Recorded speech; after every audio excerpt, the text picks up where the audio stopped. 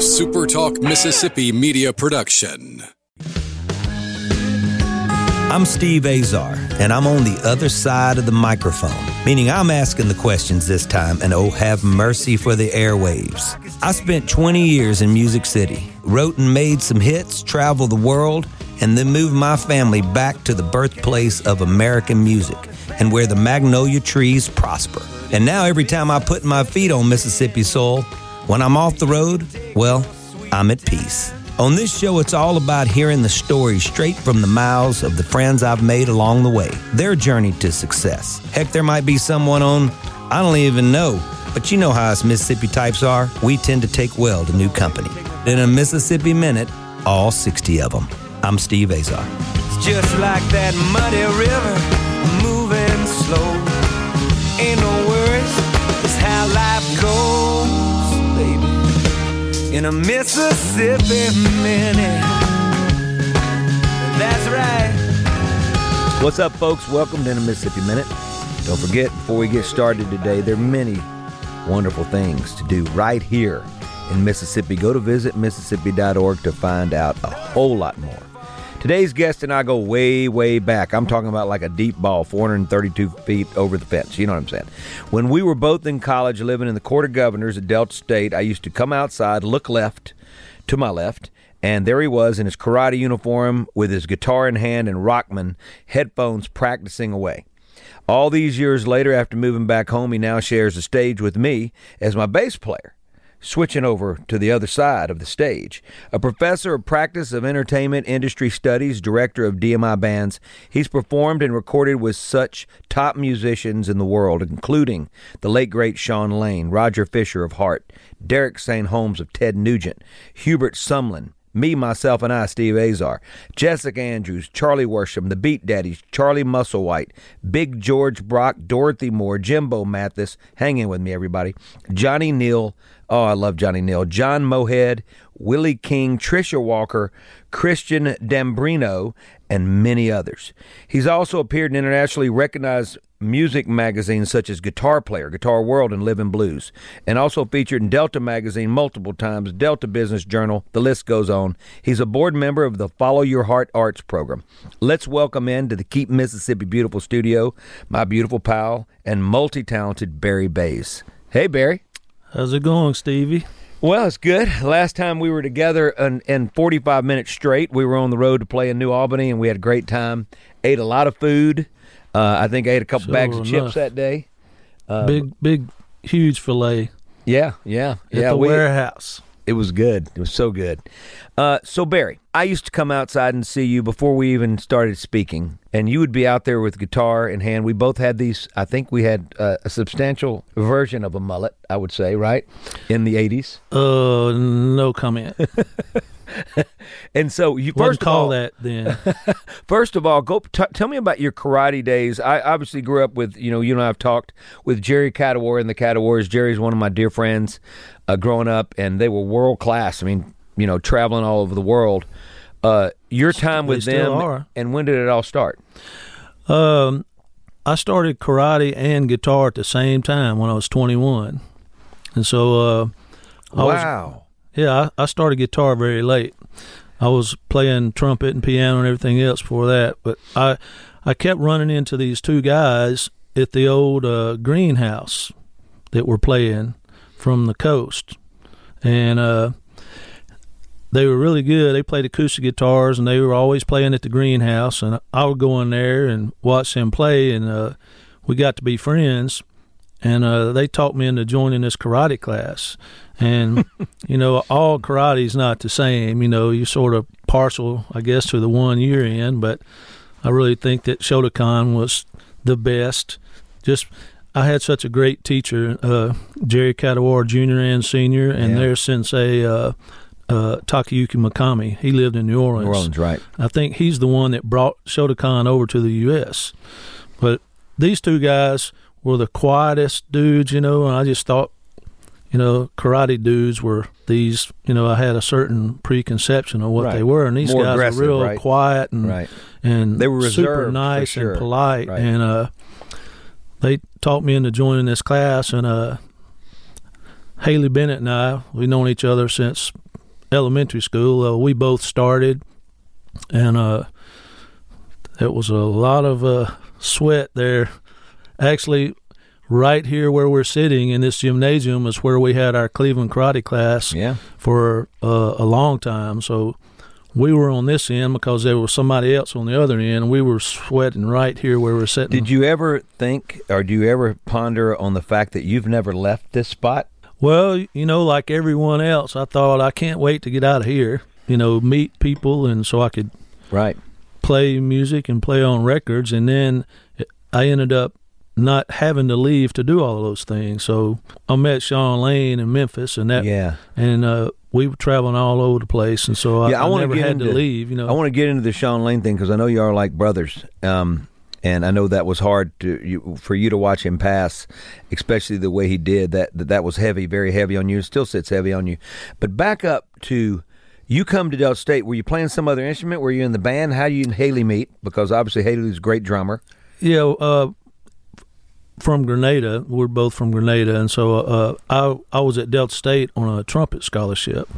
And then, believe it or not, one of the greatest trumpet teachers in the world from Los Angeles happened to be here in Cleveland for a short period of time. So I said, well, I'm going to go there, and study with him for a couple of years instead of going to Berkeley or somewhere, because I had enough to go to Berkeley for 1 year. And then I found out this guy, Mike Ewald, was teaching trumpet here. I was going, well, I don't care about Los Angeles. I'm going to, if he's here in Cleveland, then I'll just go to Delta State and study. And then I'll play in Chicago or Blood, Sweat, and Tears one day when those guys die. They're still alive. So is Berkeley in L.A., by the way? Berkeley is the college in Boston. In the East Coast. That's right. It's in I came here, studying trumpet, and then I was in between my junior and senior year is when I kept running into these two guys, and they talked me into joining a karate class, and then I started playing guitar all at the same time, so it was all intertwined. Do you feel like your trumpet playing gave you a leg up when it came to understanding the guitar better? No doubt, because I was picking stuff off of records on the trumpet, my whole life. So when I started playing guitar, that was a natural progression. I was it was actually Haley's brother, Lane Bennett. He played trumpet, and so we would sit at his house in the afternoons after school and pick out, the Little Rascals and Looney Tunes and whatever we could, Hawaii Five-0 and Dragnet, all of these different things off the TV. And then later on, recordings, and so when I started playing guitar, I already had a pretty good ear, I think, Yeah, I look back, and I was just so driven to do it because I wanted to put my words that I was writing to make them complete the process and have a song, So I was in such a hurry to learn. Do you look back and go, I saw you outside, like with those fingers moving faster and faster and, and all that. Do you feel like you just sort of, do you remember that time going like, okay, I need to hurry up and learn so I can play in a band? Oh, yeah. That was the motivation right there. I had these other friends of mine from Grenada, and they already had a band going, and it was only one guitar player, and I was going, I'll play with y'all, just give me a few weeks, and so I literally just got some I knew what music consisted of, chords and scales. I'd already had all that in college, and so I just knew what I had to do was just get my hands up to where my brain was, the same level as my trumpet. So I just learned all these scale patterns, the Cage system, and so that I could learn Randy Rhoads and Van Halen and KC and the Sunshine Band, and so I really just practiced from my birthday. Is when I started on June the 5th, and by July I was playing at the Green Door and in bars with these guys. You're talking a month later. Wow, that's crazy. Well, I know you as a very dedicated, you're very profound, and in your the way that you treat music, I mean, it's so respectful, and it's like you're so glad to be there. You are, Barry. I mean, it's a treat to look back and see you on stage, and you've got this I'm in heaven kind of look in your eyes. You know what I'm saying? And I've always appreciated that about you, and just how versatile you are to go from one stylist to another has always really amazed me. We're going to take a break, but I just got a text message from who else? I love this. Jerry Cadwar right there. Oh. See, Jerry he retired from UPS, and he's in Baton Rouge, and they came to visit, but I had to go. Well, I didn't have to. I couldn't wait to go see my daughter at Arkansas this past weekend, but they were all coming to town.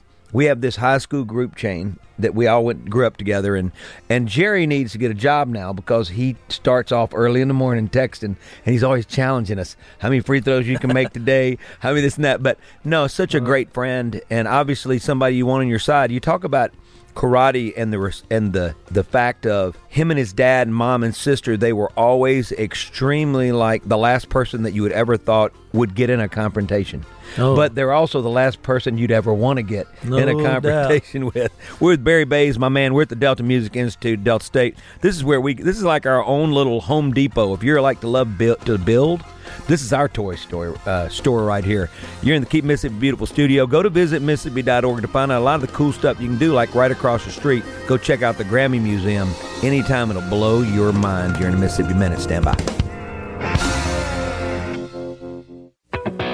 In a Mississippi Minute with Steve Azar. Right here on Super Talk Mississippi. I'm Steve Azar, rolling down a Mississippi highway with my pal, great musician, Barry Bays in the Keep Mississippi Beautiful studio. Go to visitmississippi.org, folks. I know I wear you out, but I can never tell you enough of how many wonderful things we have to do right here in this beautiful place we call home.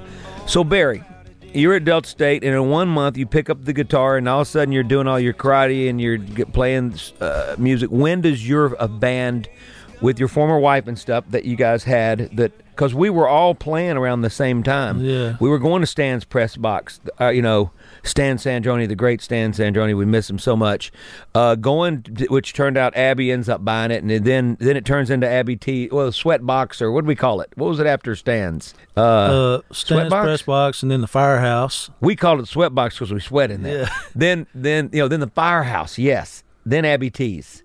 Yeah. So we grew up playing these parts, and then the Junction and all the places around the Delta. But when does y'all's band start? And because don't forget that year we also, my mind's starting to remember things. We did the big Spring Fest, used to be a big deal. Oh, yeah, I just found some pictures of that, got them scanned. You wearing spandex back then? Well, I'd wear a funny shirt maybe, but I never could do like, some of my other friends were like serious dressers, Yeah. I was just too reserved. I wasn't doing the spandex. That wasn't going to happen. I didn't even have parachute pants. So I just wore pretty much what I wear now, blue jeans and a T-shirt. Every now and then a funny shirt, like Eddie Van Halen would wear these funny-looking shirts, Yeah. God, we miss Eddie Van Halen already. Yeah. I played with a bunch of people really in that first year or so, just anybody that would let me sit in with them just so I could meet people and get experience. And I just fell in love with guitar just out of the blue. Like I never really thought about playing it till I did, and then I was hooked. I pretty much only played the trumpet for when I had to for my lessons and the ensembles and stuff, right. But I was spending the rest of the time like 6 or 8 hours a day practicing so that I could play those Night Ranger and Randy Rhoads solos, in the bar. And but when I met my girlfriend, she played guitar. We were both taking guitar lessons at Delta State from Kerry Alt, classical guitarist, but he had played electric guitar previously, so he liked rock and roll and all that, but he was helping me really with my my right hand for, how to file your nails. That takes like a couple of years to figure all that out to play classical guitar, and that's where I met her. And then we started a band up with Haley and another guy, Brian from Grenada, and the name of our band, when we opened for you out on the quad, that band was YYZ, named after the Rush song. Yeah. So we played YYZ. You played the heck out of it. You should see these rednecks I grew up with, trying to dance to Rush, and they did. We were playing that in the South Fork Saloon in Grenada, and we played Kansas and Rush and Styx and stuff, and everybody liked it. Who was singing that? Like Styx? Eddie Coleman was a classical pianist at Delta State. He could get all that stuff? Yeah, he could. He would blow people's minds because he had never really been in a band, and then he ended up being in a band with Preston Watkins and Keith Wood and the other guys. I think he sang with them some. But, yeah, man, we were all trained musicians, and we took it very seriously and played like really difficult stuff. And I got a video of that, of us playing out there on the quad. Just playing Rush with all that. I mean, that's insane. I remember the first time. To it, so. Oh, well, you remember the first time you saw or heard? I guess first time we heard Rush, I was like, "Oh, what is that?" Like, oh my gosh! And then you find out it was three of them, three guys. It sounded like there was three guys, a freight train full of musicians, and I mean, it was like a lot coming at you. Just amazing, amazing talent. So you're playing guitar, and you guys are doing all that. You graduate Delta State, right? Tell me what happened. Yeah, at that point, I had graduated. So I started playing guitar my senior year, and I graduated right then. And then a year or so after I graduated, I was in the Morrison Brothers music store. I was in there all the time. I know they got tired of me. They eventually hired me to work in there. Like, look, you're in here every day. Why don't you just... This guy came in and said, "Can you show me how to do that?" I said, "Well, I guess I can, yeah." He said, "I'll pay you." So I started teaching him, and then another guy, and then another guy. And You've been teaching ever since. I had like 40 one-hour lessons a week there in that music store. They hired me because I was, bringing all of these people into the store, and they were buying strings, and people would come in and just play the guitar and go, "Oh, this guitar plays great." So and he'd sell it. They started giving me commission, I was about to say, did you need me as your agent back then? Because I hope they were taking good care of you. I had it made, I was just get up in the morning, play guitar, and get to the music store at 10, play guitar all day, and then leave the store and go home and sit on the couch and then play y'all play weekend shows, right? All the time, right? So you're doing that. When does the switch from guitar to bass come about? Well, I was playing a bunch of bands. I've been doing jingles and stuff. I'd like to mention my cousin's studio in Grenada at some point. Sure, let's do it right now. So before I started playing bass, I was going over back to my hometown in Grenada all the time to play. Even though I lived here, I would just go and stay at my mom's or Haley's or somewhere, and we would play, do whatever we had to do. And my cousin, Budley Bass, he knew everybody. Roland James that did Elvis, so I got to work with Roland James, a bunch of people I don't even remember. I didn't really start writing those sessions down then like I wish I would have, but Budley had this nice studio in the old theater. It was huge, like not as big as this, but it was, good size theater, and he would have all kind of people from Muscle Shoals and Memphis coming down to record in Grenada to get away from the rat race, Wow. And Roland James would come down to Grenada all the time and record. See, I never knew that. Up and coming people, and Budley would get me or Danny Lancaster or somebody to play guitar on these demos, and probably some finished records. I don't even remember some of the stuff I did. I have to go back and look at these folders at the chord charts, and then I go, you keep all that. You're really good about keeping all that. So I was doing all of that, just trying to meet people, and I'd read about this guy named Sean Lane, and I remember Kern Pratt telling me about Sean Lane, and I was more into, I like Eddie Van Halen. Kern at the time was playing with me, for folks that don't know. Kern's in Jackson now, great guitar player growing up. So that's just a little backstory on Kern. And so keep going, I'm sorry. So I met Sean and was just really hanging out with him, me, and I would even take some of my students up there. My girlfriend at the time, wife, we would go up and just spend the night, and he was a genius, read 8 or 10 books a day. And he had been out of the limelight for quite a while. He had, been famous earlier on Black Oak. And he was doing all of these sessions, and I would take him to these sessions because he didn't drive. So I would drive him down. He played with Al Capone, man. Wow. Yeah. He played on all kind of sessions, and he was doing the Highwayman session with Willie Nelson, Waylon Jennings, Chris Christopherson, Johnny Cash, and him and Reggie Young, famous Reggie Young, they were the two guitar players on the session. Doing that session, Reggie, said, "Hey, Sean, what you been working on lately?" They have been friends forever. And Sean gave him some of his latest stuff, and Reggie freaked and gave it to Jim Ed Norman, who was vice president of Warner in Nashville. And so they offered Sean a deal, and I was going, "Hey, Sean, you're going to need a roadie. Like, I want to do that, like, I'll drop everything and take off with you." And he's going, "Well, why don't you play bass and change my strings?" I was going, "Well, that's sort of, when a guitar player plays a bass, it sucks." And I said, "That's going to be bad."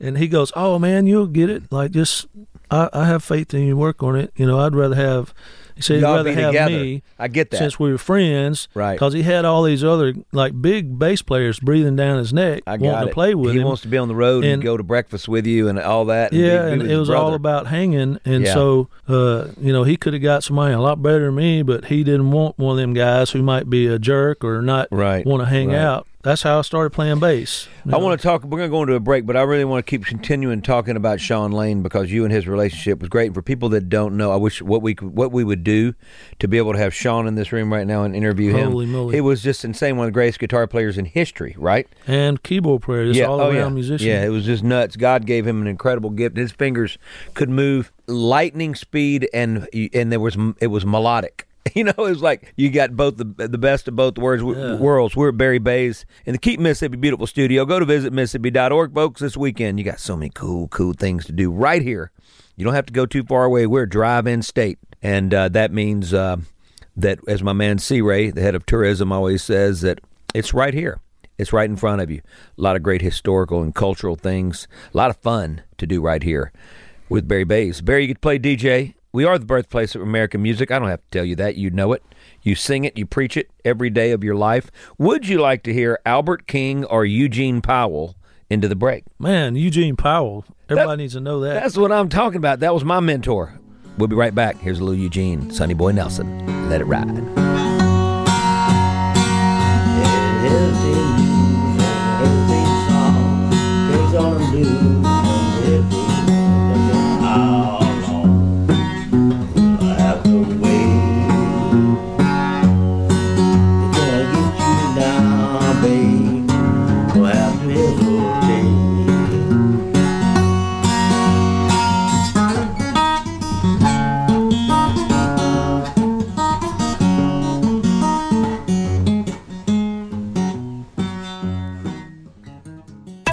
The news doesn't sleep, and neither do we. Fox News Radio. Late breaking, up to the minute, from around the world, around the clock. Here on Super Talk Mississippi. In a Mississippi Minute with Steve Azar. Right here on Super Talk Mississippi. In the Keep Mississippi Beautiful studio, go to visit Mississippi.org. Plan your next getaway, even if it's a day trip or a weekend trip. We got it all going on. It's all going on right here in Mississippi. Barry Bayes is my guest today. All right, we're going to talk Sean Lane right now because obviously a huge impact on your life and still sits in your heart, heavy in your heart, and on your mind. I just love listening to you talk about the times together. Tell me what that was like, you guys being out there. Was that really sort of your first break into, you know what I mean? Like all this stuff was happening, but as far as a bass player. Yeah, before that, I was just playing really just around the southeast, maybe down as far as Florida and Georgia, but not, it's just cover bands. Right. And I didn't really, other than you moved off, I didn't really know many people doing original music, And when I met Sean, he was playing with a band called the Willies, and they played 6 nights a week on Beale Street, and then they might do a little run at the Alfred's East, which closed up, but they were playing the Alfred's on Beale Street. And I mean, like Kern had been telling me about him. And I had this friend I was living with. I was sleeping on the couch. We've these all done it. apartments Yeah. with 5 DSU athletes. They were all still in school, and they partied pretty hard. And my bedroom was the living room, so I couldn't go to sleep until Right. I love how you said they were the athletes, the ones supposed to be in shape. We're supposed to be the guys that are a mess, but we've actually been very more disciplined than most people think. That's right. Yeah. Well, so my roommate there, he had just moved up to Memphis, and he lived next to Alfred's East.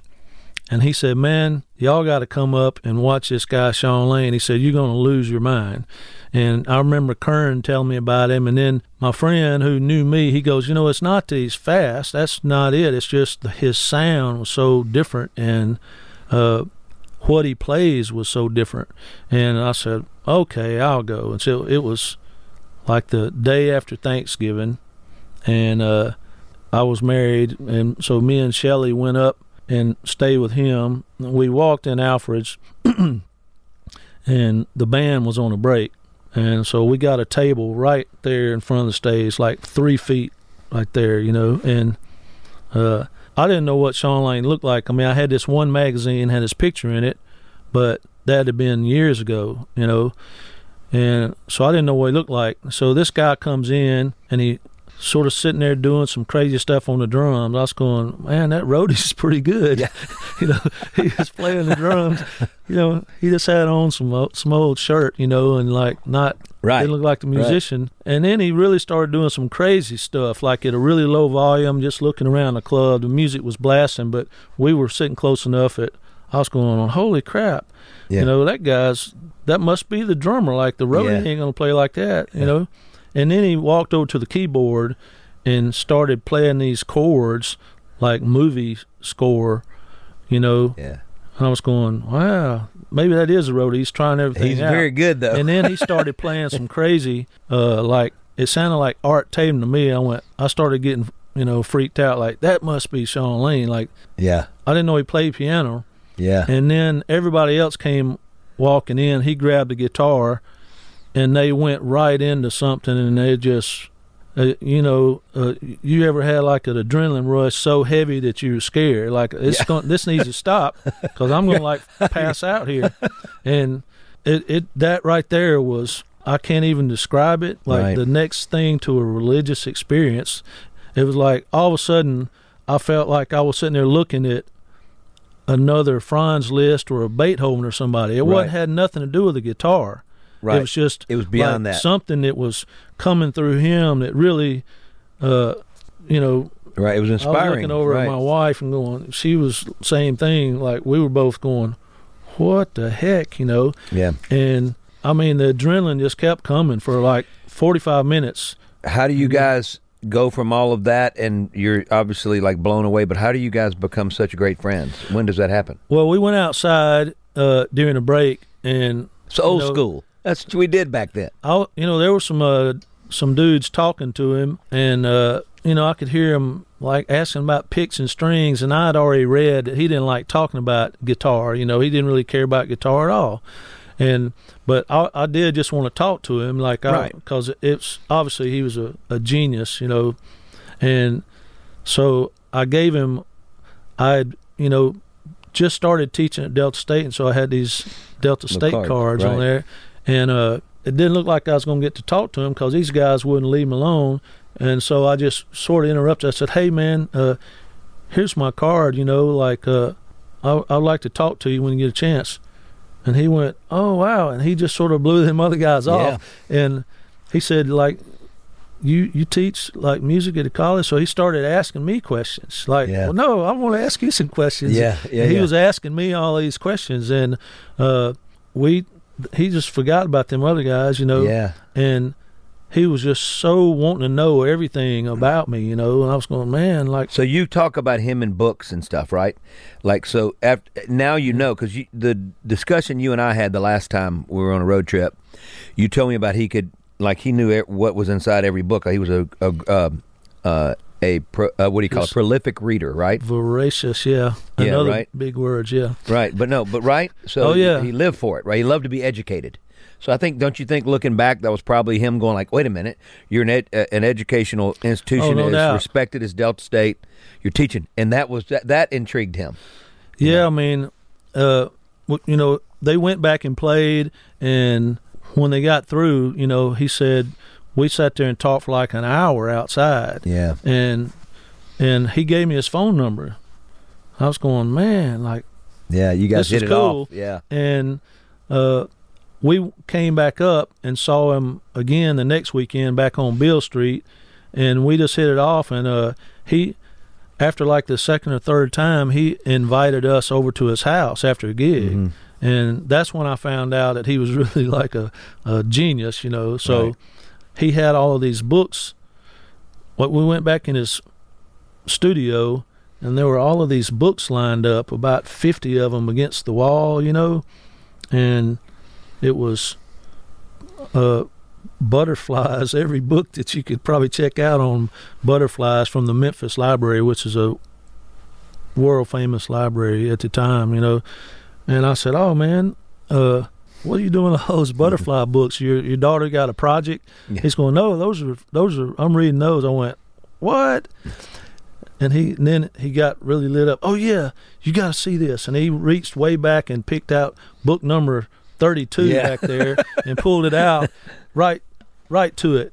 And then he showed me this butterfly, and its wings looked like a person's face. And all of those long names, he knew the names of all these. And the next time we went over there, he had dinosaurs, so he was getting all into that. Wow. And he had already read them already, but he would just go through these phases. He'd get really into one thing, right. And then, like, if I remember one time, like I said, he would ask a lot of questions. We were sitting in this restaurant, and this guy comes up to him and says, hey, you're Shawn Lane. They start talking, and it turns out this guy was an exterminator. So this guy's trying to ask Shawn about picks and strings, and he starts asking him. Are you kidding? Like, he flips it quick. He wanted to know, like, how does it affect their nervous system, and what is, all these things. Yeah. And he would, like, just pick your brain. Whatever it is you do, he would pick your brain. So for folks that don't understand, we're talking about Shawn Lane right now, truly one of the greatest guitar musicians ever, and he was a savant. It was like watching Good Will Hunting, the movie. This brilliant mind that could absorb everything he saw, touched, felt, read, and then it would come out of him in this incredibly beautiful way. And you guys got to be so close. When Joe Walsh comes to town, because I had a couple nights that I wish I could forget with Walsh, but he had an Walsh was there. Obviously attracted to Shawn as well, right? Oh yeah, he would sit in with the Willies all the time. Yeah, probably thinking like, what is this? We're with Barry Bays, by the way, everybody. He remembered Shawn from the Black Oak, Arkansas years when he was a kid. Right. This is crazy. Crazy. So we're going to go into a break. There's never enough time. I have a strange feeling this is going to be at least 2 parts, because I really want to start talking about all the people that you've recorded with and all that. We'll probably get that in part 2 with my pal Barry Bays. We got a little time left in a Mississippi Minute. It goes by fast with being Barry because, we like to roll like that. Go to visitmississippi.org to find out a great, wonderful getaway that you're going to take this weekend, and tell them I sent you. You're in the Keep Mississippi Beautiful studios always. I'm Steve Azar. You're in the Mississippi Minute. We'll be right back.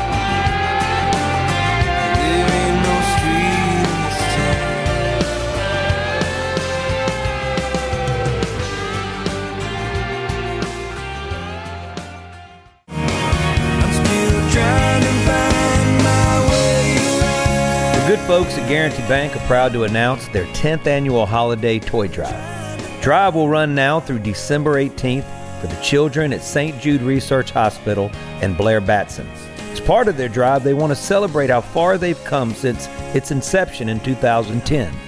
This year, they're collecting gift cards in lieu of toys. Because there are so many children in need, they need you to help them make 2020 the best turnout yet. Gift cards can be dropped off at any Guarantee Bank location between now and December 18th. Their goal is to collect 1,000 gift cards between their 22 locations. Examples of gift cards suggested by their partners are iTunes, Google Play, Xbox, Kroger, Hobby Lobby, Michael's, McDonald's, Visa gift cards. Make Christmas extra special for these precious children and their families. Go to gbtonline.com for additional information. Guarantee Bank, member FDIC.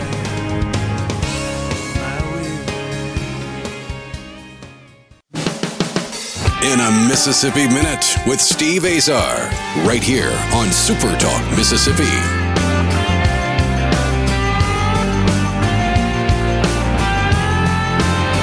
There ain't no street in this town where the memories don't let them. I think it would be wrong for us not to finish this one complete Mississippi Minute with talking about the loss of Sean and for you and how it affected you. You're playing bass at the time now. You guys start playing together. I want to finish this party chapter of your life and then start getting into celebrating how the heck you guys started with Norbert Putnam, the DMI, how it all came to be, because it's become such an important part of your life from the karate days to we're sitting in this studio right now, and you and I are always blown away when people just have no idea that we've got one of the greatest studios in the world sitting right here where I played basketball, you did karate, and it's just insane. And the education that the kids get is superior here and prepares you for the entertainment business. These days, the entertainment business, you got to be all in and you got to be willing to handle the hustle. I mean, you got to develop yourself. And this place helps you do that. Record labels aren't developing artists anymore. They're saying, tell me your story. Tell me you're already kick and tell, and then we'll take it from here. That's sort of the model that it is now. We're with Barry Bays. We're at the Delta Music Institute. He is a professor. He's my man. Also shares the stage with me many times now. Well, we're not sharing any stage right now. It's a sign of the times, and hopefully we'll get through all these trying times, and COVID will be an afterthought and in the history books, and we'll get to go play again like we used to. You're in the Keep Mississippi Beautiful studio. Go to visit Mississippi.org to find out the cool things you can do right here, especially in the Delta. So many great things.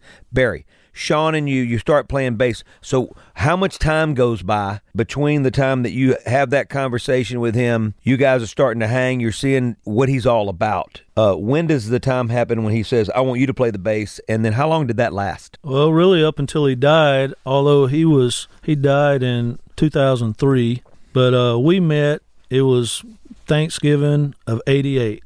And so for the first couple of years, we were just hanging out, and I would go sit in and play guitar, when he needed to take a break, doing some cover songs. We'd do some Joe Walsh or whatever.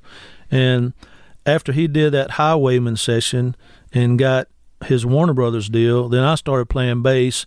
And so right away, my cousin Budley that had the studio in Grenada, he found out I was playing bass, and we put together like a blues band.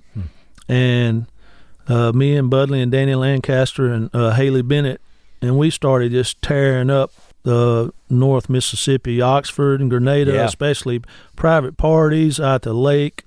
And Danny, if you don't know who Danny Lancaster is, he was one of the greatest guitar players in the world to me, just like nobody else. He could have played with anybody, but he just, had a hard time sticking with somebody. Well, then we've all ran into that. Fortunate to play on his record before he died. That was great. But I was playing with Danny, and we were doing festivals and stuff, and, one thing leads to another, and Little Dave Thompson saw me. I started playing bass a lot with Little Dave, and I played with I had been playing guitar with Brad and Brenda and Freddie. Freddie Banks was a huge influence on me on the bass. And when he died, then I turned around, I started playing bass with them some. Right. When you're in the studio, it's important to be comfortable. And then come on, you and I both know. I've written with some incredible historical writers. It doesn't mean that we wrote the best stuff, though. And I used to walk in there thinking, well, this is going to be the greatest song ever. I'm about to have a hit. And it didn't work out that way, but I learned a whole lot. Yeah, it's always a learning experience. And when the hits happen, that's on God's time. Well, we're on the Mississippi Minute time right now, so we're gonna head into another one. I appreciate you taking the time. We've been my pal, multi-talented Barry Bays, toured the world, played with some of the greatest musicians, recorded with them in history, and I've been blessed to have him share the stage with me since moving back. You're in the Keep Mississippi Beautiful studio. Go to visitmississippi.org to find out a whole lot of cool things you can do right here. Come see us in Cleveland. That's where we're hanging out right now at the Delta Music Institute. Go to the Grammy Museum. Check out Clarksdale, Ground Zero. You can go to Greenville, Mississippi, to Doe's. Head to Indianola. Go to Club Ebony. The B.B. King Museum, so many cool things, and I know I'm leaving things out like the Jim Henson Museum in Leland. It goes on forever. We're right here. I'll see you later. I'm Steve Azar. I'm Steve Azar. In a Mississippi Minute, all 60 of them, where you can take your sweet time.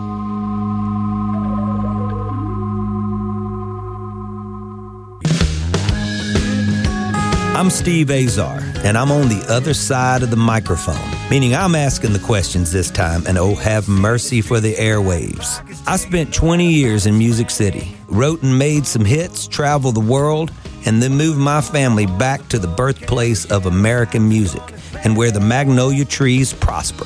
And now every time I put my feet on Mississippi soil, when I'm off the road, well, I'm at peace. On this show, it's all about hearing the stories straight from the mouths of the friends I've made along the way, their journey to success. Heck, there might be someone on, I don't even know, but you know how us Mississippi types are. We tend to take well to new company. In a Mississippi Minute, all 60 of them. I'm Steve Azar. It's just like that muddy river, moving slow. Ain't no worries, it's how life goes, baby. In a Mississippi Minute. That's right. What's up, folks? Welcome to a Mississippi Minute. I'm Steve Azar. Heading into your weekend. Woohoo! Yeah, that's what I'm talking about. Go to visitmississippi.org. Check out all the cool things you can do. You can visit these cool blues and country trail markers. Come visit me in front of Jim's Cafe. The killer Jerry Lee Lewis, his mile marker is right where he grew up, and Nesbitt is home. It's just a lot of cool places you can go check out. So many great blues trails. Oh my goodness, it's just insane. All the places you can check out, the history, and really helps you appreciate this wonderful place we call home in Mississippi. Also, you're in the Keep Mississippi Beautiful studio. I'm back with part 2 of my man, today's guest, Barry Bays. So, a Mississippi Minute with Barry and I, you should see us going down the road or in a plane or wherever we're going. The conversations they're thick and they're long and they're intense. So no one Mississippi Minute could contain us. A world-class musician and a world-class soul. That's what he's got. We share the stage. We share the studio together. A professor of practice of entertainment industry studies, the director of the DMI bands. He's been recognized in high-profile music magazines. I mean, when you're a kid and you're reading Guitar Magazine or Guitar World, I mean, to be in that magazine is like you have arrived. Living Blues, the Delta Magazine, Delta Business Journal, etc., etc. He's a board member of the Follow Your Heart Arts program. So let's get back to it, part 2, with my pal, my bandmate, my studio mate, just a really good dude in the Keep Mississippi Beautiful studio, Barry Bays. Hey, Barry. How's it going? Barry Bays. I like that. Keep it low. You'll never find. Anyway, okay. All right. So we talked about doing this interview at 5 in the morning, how low it'd be. But now we're a little wired on coffee, and I appreciate you spending the extra time. I know you're busy. I want to talk about this place. After this, I'm going to let everybody breathe for a second, but this blows both of our minds. And you were a part of the conception, the vision, and here from the start, before it ever, wasn't a basketball gymnasium, right? And classrooms and ROTC and all that. So take me back with Norbert Putnam, who's been on our show, the great Norbert Putnam, Muscle Shoals legend, Elvis, Margaritaville, you name it. I got to understand how this all went down. All right, I'll back up a little bit about how I met Norbert. This is funny because my cousin, who had the Domino recording studio in Grenada, Budley Bays, he's a prominent musician and producer and writer. I was home one weekend, and he said, "Man, you're never going to believe who just bought a house in Grenada." And I went, "I don't know, Elvis?" He went, No, it's close. Yeah. Elvis's bass player. I went, and I first was thinking about like what's his name, Chef, and then I went, why would he move here? And then for some reason I said Norbert Putnam. He said that's right. He just bought the Dubard house downtown Grenada and fixing it up, and he had bought the Masonic Temple downtown and was making a studio out of that. And I said, man, like, and so Budley knew him, so he, I said, we got to go talk to him. And so I went and met Norbert, and we hit it off right away. He's a really funny guy, and he was asking me questions like what I did and who I played with and all that. And I told him, I was teaching music over here at Delta State, and he said, well, what kind of recording program y'all have? I said, we don't have one. Like it was just a classical music program. So, but for years before that, my friend Scott Coopwood, who plays rock and roll, he had a studio at his house in Shelby before he had one here. It's now up above Delta Magazine, but we would record out there in his studio. He did the Cracker Jacks and a lot of people there, Doug Scarborough's record. And, he was always befuddled why we didn't have a recording studio at Delta State. And we were always trying to figure out some way to raise money, and it just never could happen, Between glasses of wine or between beers. That's when the inspiration flowed. No, I love Red. You're cracking me up. Build a studio. Now we're talking about what we're sitting in right now. Okay, well, we were not thinking of this. I mean, our idea was just like, something like that corner over there, just big enough to put some drums in, and right. and so the students, I was teaching 40 or 50 1-hour lessons a week at one point. Wow.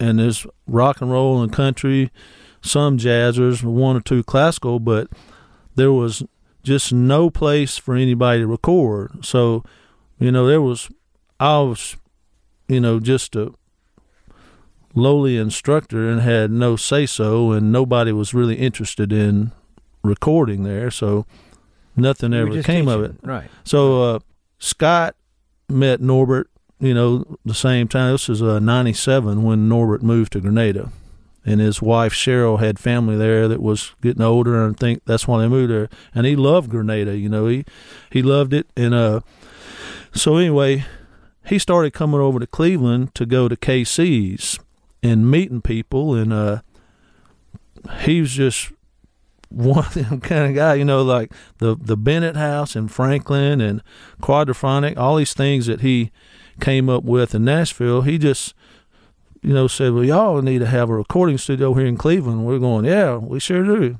And so he came up with this. First, he came over looking around and meeting people, and next thing you know, he's got Fred Carl on board and Morgan Freeman and a bunch of doctors, So one night at KC's, a fabulous restaurant that's no longer here,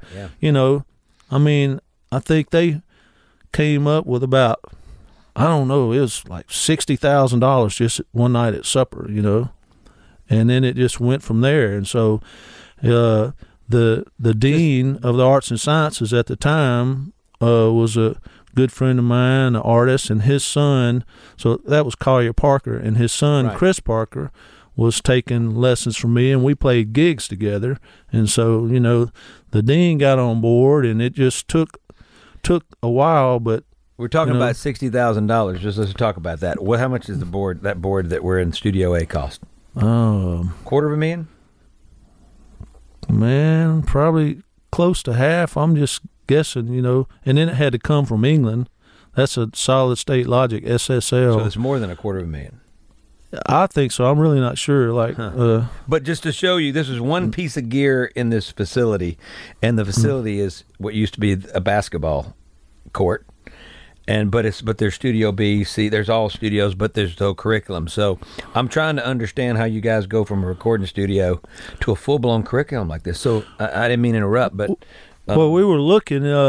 Norbert was just looking at this little grass area behind the music department, and thinking with this money, whatever they raised, and they kept raising money, and we're just looking for a place like we're going to build a recording studio, just not the program, that came later, but just a studio for the students to record and write and maybe teach a class. And Norbert said, I'll come over there and teach a class. And so Collier said, well, yeah, we could, just have the one recording class. And Norbert said it'd be fun to teach people, directly. And so just looking at a little place behind Ziegel over there and so we were getting all excited. All right, we'll have a nice little cute recording studio to do stuff in. And then he found out about this building, and I got pictures of us walking around in here with some of his friends and the people that started kicking in the big money, Before it ever happened. Yeah, still, it was still karate and ballet and stuff in here, and just walking around looking, he's going, man, we need this building. Wow. And I can have a hard time understanding the vision of, obviously we know how good this room sounds, right? Oh. That blows my mind. So we're going to go into a break because I want to understand. I want you to continue on this journey of the DMI and how it all came to be. But, I still see me lighting up the scoreboard and just kidding. Anyway, just shooting a lot of threes. Whether I was hot or not, I was shooting a lot of threes. I had the green light in here. You're in the Keep Mississippi Beautiful studio. Go to visitmississippi.org. Come see us at the Grammy Museum here in Cleveland.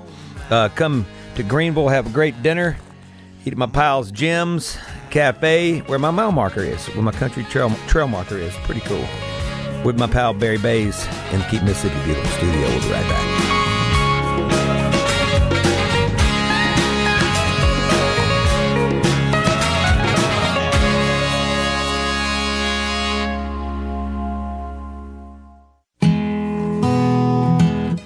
In a Mississippi Minute with Steve Azar, right here on Super Talk Mississippi. When you got Barry Bays, the man on the bass, actually started on guitar. I still see visions of him in his karate uniform, practicing away. You knew that it was going to be he was going to be a lifer. It was going to be forever. In the Keep Mississippi Beautiful studio, go to visitmississippi.org. You got plans this weekend? Change them. Check it out. Plenty to do right here in this beautiful land we call home. Barry Bays. So Barry, keep going. Let's keep rolling for a minute. Okay, so you and Norbert, you come in here. You've gone from you were talking about building a little place outside of Ziegler back here in a little green space, and now you've come in and he's been starstruck with the room, and obviously his eyes and his experience tells him way more than you and I would have said. But would you have ever envisioned this Studio A, right? I mean, it's the way that he was talking about this, I was going, well, you think he was crazy? Norbert, we love you. No, I didn't, because at this point, I had known him for quite a few years, like 97, 98, 99. This was like 2002 or something. So this is 5 years in the making. Yeah, this was way later, 2002, and just him meeting Collier, and Collier was on board, and then the president at the time thought this would be a good idea. At the time, I had the president, Dr. Potter, said, why don't y'all have like a DSU blues band? It was 2003 was the year of the blues. I was going, well, year of the blues. Sorry, nobody's really interested in that. And he said, well, let's make it happen. I said, okay. So he told me, you start it up, and we'll make it a official course. And wow, I said I can get the gigs. That was the beginning of the first curriculum right there. Well, this was under the Delta Center, so that's what I was doing about the time this was all going. Later on, once it got going, they worked it out to move me out of the music department and then over into this, so that Norbert would have somebody to help him. Yeah. And so y'all were the only two at the beginning. Okay. Right at the beginning. And then he got Willie Pavere, world-class engineer that did all these George Strait #1 hits, and he had done a lot of work for Norbert, and so he came down for a while. Yeah, he stayed here in Cleveland for a few years. Wow. So just right off the bat, we had about 70 or 80 students in the program. Really? But it was not. We didn't have a program yet, so it's only classes. And I got you. The way I remember it, we couldn't have a major or whatever because I think Valley maybe had one going, and being close proximity, we couldn't do it. So it wasn't until Valley no longer had their program that then this one got started. Step it up and turn it into a but right at the beginning, these students were literally, having Norbert was showing them how to position a microphone, and he was teaching the classes. Guys, you're talking about Muscle Shoals. Him and Jimmy David Buffett Briggs. and all I this. mean, you're right. He produced Margaritaville, etc. Dan Fogelberg, but he played with Elvis. So did David, and these guys came from Muscle Shoals. This is all that history, all those records made. Rick Hall. It's just insane amount of music history. Insane. I know that they played on 1,000 #1 records. I know David has, so I mean, it's probably Norbert has. Norbert's on like 10,000 songs. Yeah, crazy. But #1's 1,000. How do you 1,000? That means, and it was really, you and I both know musicians are key, man. So they were just they were hit factory. Yeah, he just knew how to lay it down on the spot. At what point do you occupy it all, and all the classrooms are full, and all this is going on? Like, take me to that place. It took a while, and then increments. When Norbert was here, we only had what is now Studio C upstairs. That was the only studio we had, and he brought his personal Mackie hard disk recording system here to use. That's what we had at first, and so It was all up in that one room. He got an office down here for Willie, so that they had two offices, so it was just that side of the building. Right. And then got the money to start renovating and doing things. Like George Bryan and Lucy, Paul and Lucy Janis, and the Sanders, so y'all start, and then obviously Fred Carl. All these relationships start to, the people that really are concerned and care and compassion about what we do. They love music. They understand the value and how it molds kids. And also our history. You got to have something like this to help continue to grow, right? The next generation and the next generation. Like I said, right off the beginning, it was just a whole lot of really super talented people. Most of those people are still active. Some of them, they took the courses and then just started moving off and playing or doing whatever they do. Yeah. But at that point, there was no degree in this. It was just the classes, and these folks were going, I don't care. I'm taking a microphone class with Elvis's bass player. Part of Delta State's whole, you could take, it was extracurricular, right? Yeah. Yeah. And, so it took a while to get the degree and all that going. And then when they started, I got pictures of this just being a wood frame right here, this spaceship we're sitting in. John Meredith obviously built this, right? Man, he was great. The English guy. Yeah, he was funny too. Yeah. So, Norbert doesn't remember this, but I remember him drawing his concept on a napkin, just talking to people in KC's about what we're going to have there at Delta State. And people just thought Abbey it was Road. nuts. So how does he go from, how does he see this room, and how does John design it and develop it to sound great? And what are they looking for when they're looking for that? What exactly? And then I can't remember this architect team that worked, very closely with John and Norbert to get all this finally drawn up, and then the plans are out there in the hallway.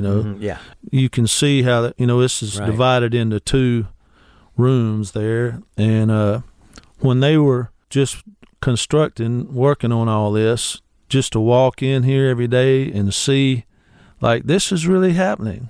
I was freaking out. Why didn't we have this when I was in school, Right. I love classical music, but I didn't want to do it for a living, but that was the only choice I had at the time. But to just walk in every day and see the progress, it was just If you were going to do classical mind-boggling. music and do it for a living, you'd have to go to New York or go to some big city where it's owned 24/7, right? Yeah, Memphis. I have Memphis, a friend right, that you're graduated from here. He's principal trumpet with Memphis, so Scott Moore. Right. But just to see the final plans and when you finally realize like this is really happening, and people just thought y'all not going to do that, So back then they were offering classes that were, obviously not in people's curriculum, but they counted as credit towards graduating. That's basically it. Yeah. Okay. And then outside, we had a lot of students. Willie left, and then we got another guy, Mike Acapelli, came in after Norbert. He had a house here in Cleveland, and he would stay here during the week and then go back home on the weekends, and that gets hard. Yeah. It takes. And so eventually, I think he was looking for somebody to take over and run it, and so that's when Tricia Walker, we found her. Norbert, I think maybe Norbert and Collier somehow found out about Tricia, and it just so happened, here. that she's got her own story about this, how she was looking for a change and been in Nashville all this time, and when this opportunity came up for her to come here, she said it was just like the right time and all that. Yeah. And then once she got here, and then Valley, they no longer had their program, and after she got here, we got our degree going, and actual entertainment industry studies degree. Things started moving really quickly then. And the building was done. We had PV gave us a lot of stuff for live sound. We had like a huge outdoor PA system, and I had that DSU Blues band morphed into the band called Old School Review, and it moved from just doing just blues songs to R&B, funk, soul, Stax, Atlantic Motown, and I would use that as a way to educate people, where everything came from, not just blues. Right, but you were talking the history of it all, but it obviously all started here. We're going to go into a break. Speaking of where it all started here, we are the birthplace of American music. This is where else would this be sitting? This spaceship we call Studio A at the Delta Music Institute. Go to visit Mississippi.org. Everybody, find out what you're going to do tomorrow, or maybe today, or maybe in the next 30 minutes. Plenty to do. You're in the Keep Mississippi Beautiful studio. I'm with my pal Barry Bays. Barry, DJ again, 2 days in a row. Not many people. By the way, Norbert Putnam got two straight interviews. So this is fitting that you're one of the probably 4 or 5 people I've done double duty on. Would you like to hear into the break Paul Davis or Paul Overstreet? Overstreet. Little Paul. I love Paul, my brother. We love you, Paul. Let's do a little Paul Overstreet. I'm Steve Azar. You're in a Mississippi Minute. We'll be right back. Yeah, daddy's come around, mama's way of thinking. No more staying out all night of drinking. Everything's better on the home front now. The meeting in the middle, working it out. He finally figured out he's got something worth keeping. Yeah, the daddy's come around, mama's way of thinking. Everything's better on the home front now. The meeting in the middle, working it out. In a Mississippi Minute with Steve Azar, right here on Super Talk Mississippi.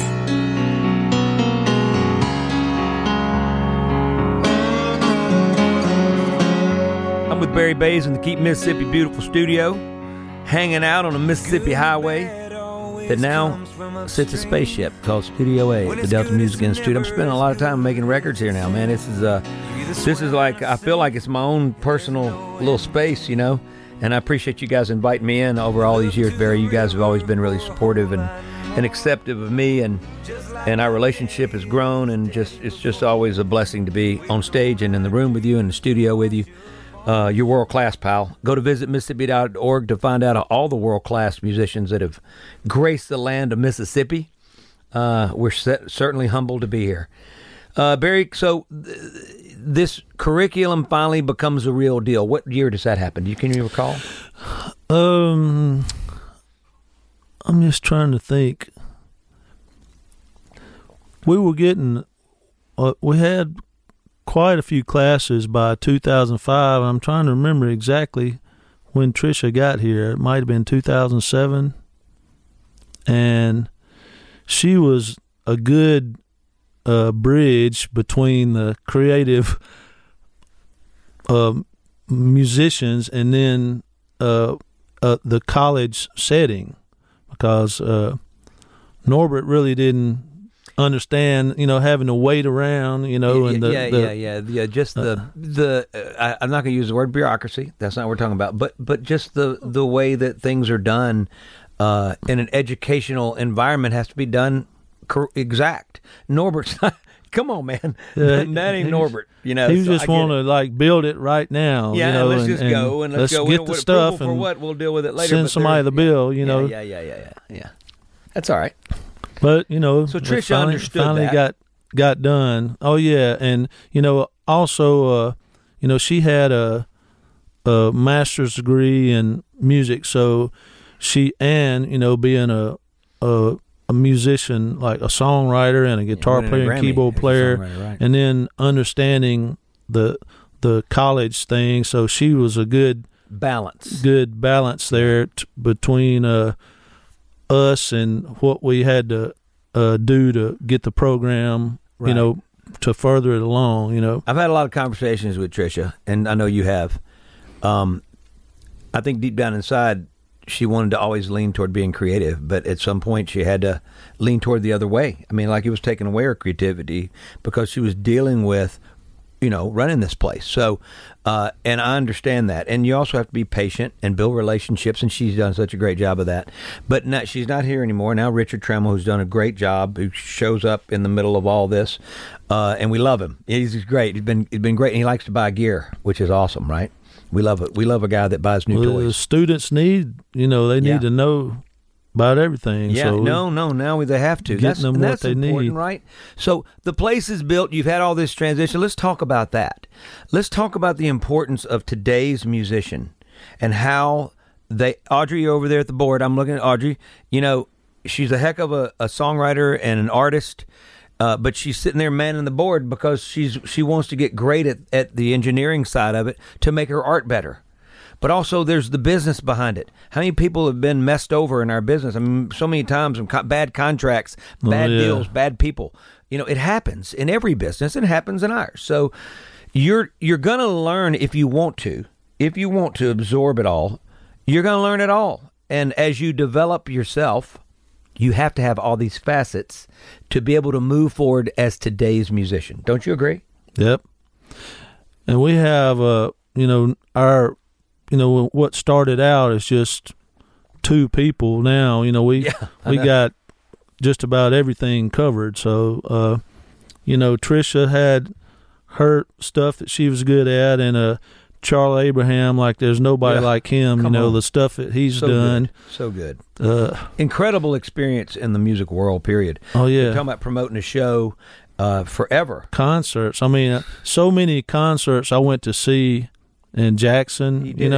He was putting them on. Jubilee Jam. With our man, Tower Power and James Brown, with Journey, White, P-Funk, guys, right? Neville Brothers. Yeah. So he knows how to teach that side of it without using the book. At what point in is there ever a time maybe you look back, Barry, and you go, I'm still doing this? I do that all the time. And go, we're how old we are, we're in our mid-50s, right? And although we seem like we're still kids at heart, and I think music does that. I think it keeps us young at heart. What other profession allows you, first of all, if you're able to, it's like your football career is going to end, your basketball career is going to end, your baseball, all sports, it's going to end, right? But ours gets to continue if we take care of things. And obviously you have to take care of yourself. You have to You have to keep living and take care of your body and all that, and your mind and your soul and all that. But the fact that we're blessed to keep doing it, do you just go, wow? I mean, I do. Sometimes, you know. Yeah, you know, it's really when someone else points it out. Like I'm pointing it out, as you can tell. I have friends that are excellent musicians, but they chose some other career we path. Have them. Right. For whatever reason, but they still play music on a regular basis. Right. You know, right. There were so many people that I met, you know, when I back in college. Well, we talk about Haley. Yeah, oh yeah, so Haley and I both played with. He's still playing all the time. Incredible. But yeah. I was just thinking about some of the first musicians I met when I came to college. Like one of the bands I used to see, Chance from Clarksdale. Totally remember those guys, you know, and then Ronnie Drew and Jack Phillips just melting your face, you know, with these rock solos, and the bass player Terry Moore. I still see him. Even though I was a guitar player, I was a trumpet player, and then I became a guitar player, and now I'm a bass player. Interesting. You're talking about all the musicians, and I was into like Forbert and. Because the local guys, John Kilzer, you know, in Memphis, who's passed away, God rest his soul. But some of these guys, Jimmy Davis, they were a little older than me, and they were songwriters. And I was into all of that. And then obviously Eugene Powell for me. We talked about Eugene on the last show. He was the guy that whatever he was talking about back there. I know some of the stuff he was doing, his cover stuff, he just grew up doing, but every once in a while, you know, a lot of times I say, he'd just go off on a tangent, and it was beautiful.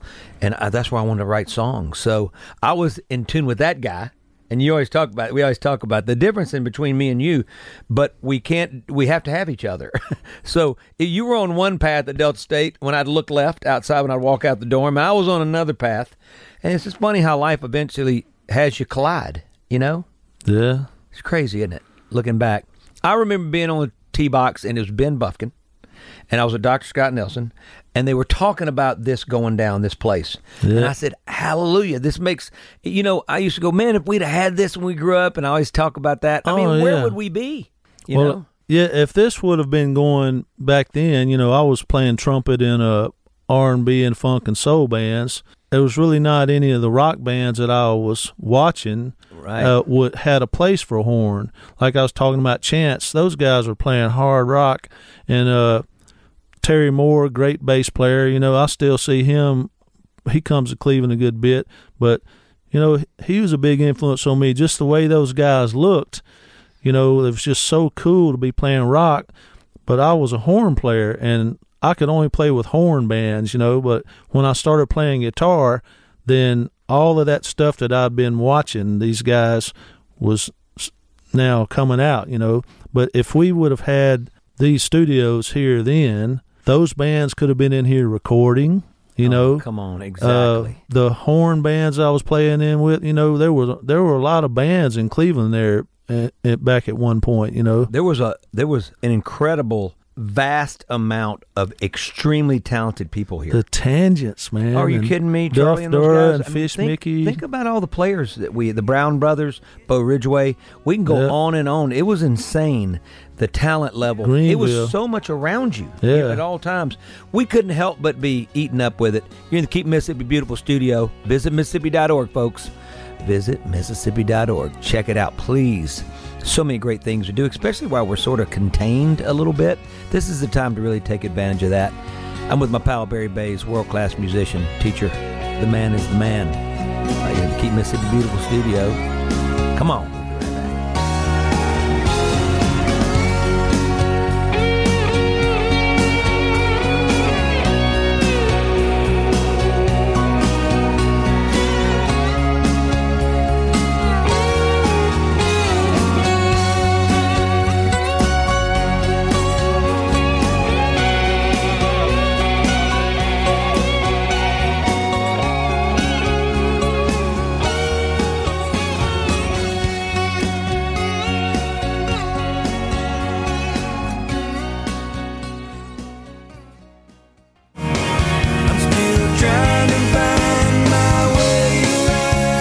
Folks at Guarantee Bank are proud to announce their 10th annual holiday toy drive. Drive will run now through December 18th for the children at St. Jude Research Hospital and Blair Batson. As part of their drive, they want to celebrate how far they've come since its inception in 2010. This year, they're collecting gift cards in lieu of toys. Because there are so many children in need, they need you to help them make 2020 the best turnout yet. Gift cards can be dropped off at any Guarantee Bank location between now and December 18th. Their goal is to collect 1,000 gift cards between their 22 locations.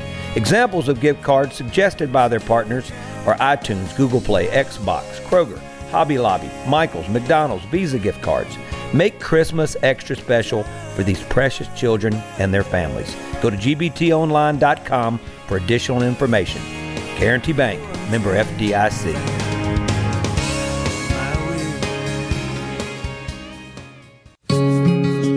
In a Mississippi Minute with Steve Azar, right here on Super Talk Mississippi.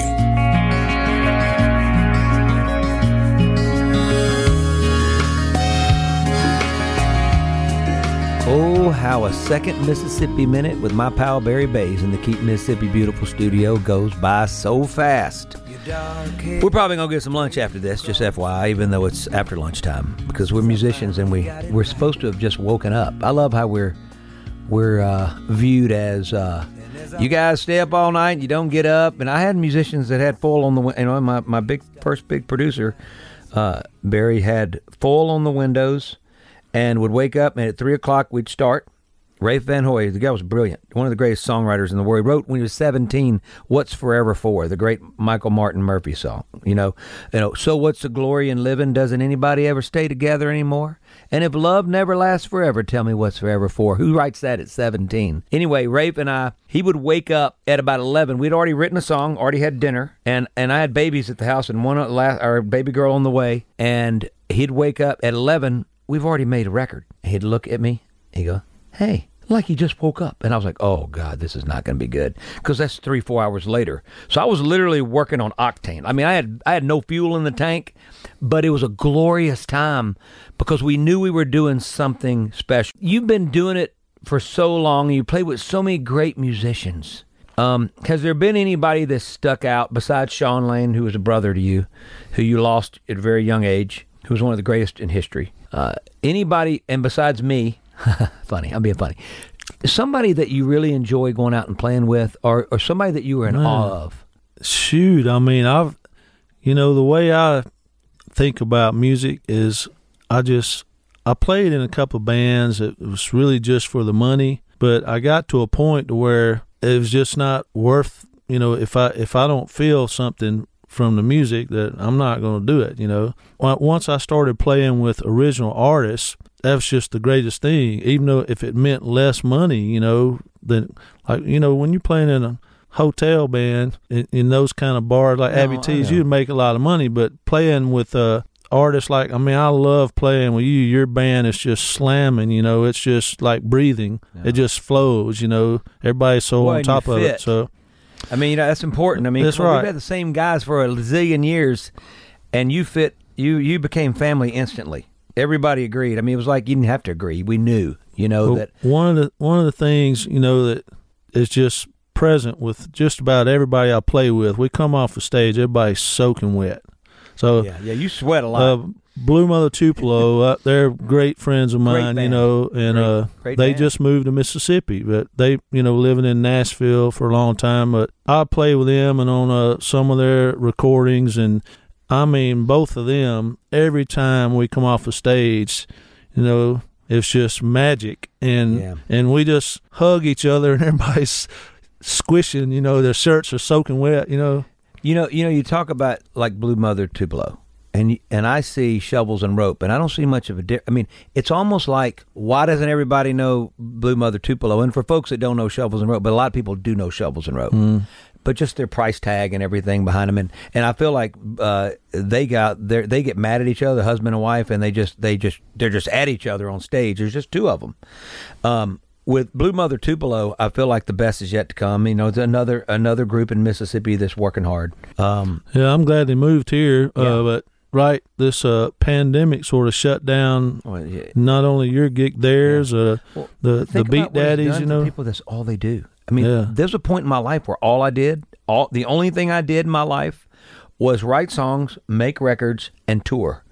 So we have a lot of friends in Nashville and in New York and LA and London and all that. That's still all they do. So they've really been out of work, and their bandmates are really out of work. And maybe I know some songwriters and artists who have been out there who's been living as they live. You know what I mean? Especially as the model of making money and the revenue streams have changed from streaming. You can't count on those sales anymore, so that's gone. So everybody's wanting to work now. I mean, which is great for audiences and fans. They finally get to see everybody. We're in a weird space right now, and I don't think it's going to get better for the music business for another 6 months to about 9 months to a year, maybe over a year. Scary. We're going to be out, but there's other industries, obviously. There's plenty of industries that are in the same boat as we are. We just need to jump in Noah's Ark and just ride around for a while. What do you say? 2 days together. We spent a lot of days and nights together on stage. I'm looking forward to recording with you again soon. And in the next few weeks, we're going to be together for a week. You're in the Keep Mississippi Beautiful studio, folks. Barry Bayes, one of the world-class souls, hearts, men, and musicians I've ever been around. Go to visitmississippi.org. Study up all our great history and culture. Have a great weekend. Blessings. Barry, thank you. Thanks for having me, Steve. I'm Steve Azar. In a Mississippi Minute, all 60 of them, where you can take your sweet time.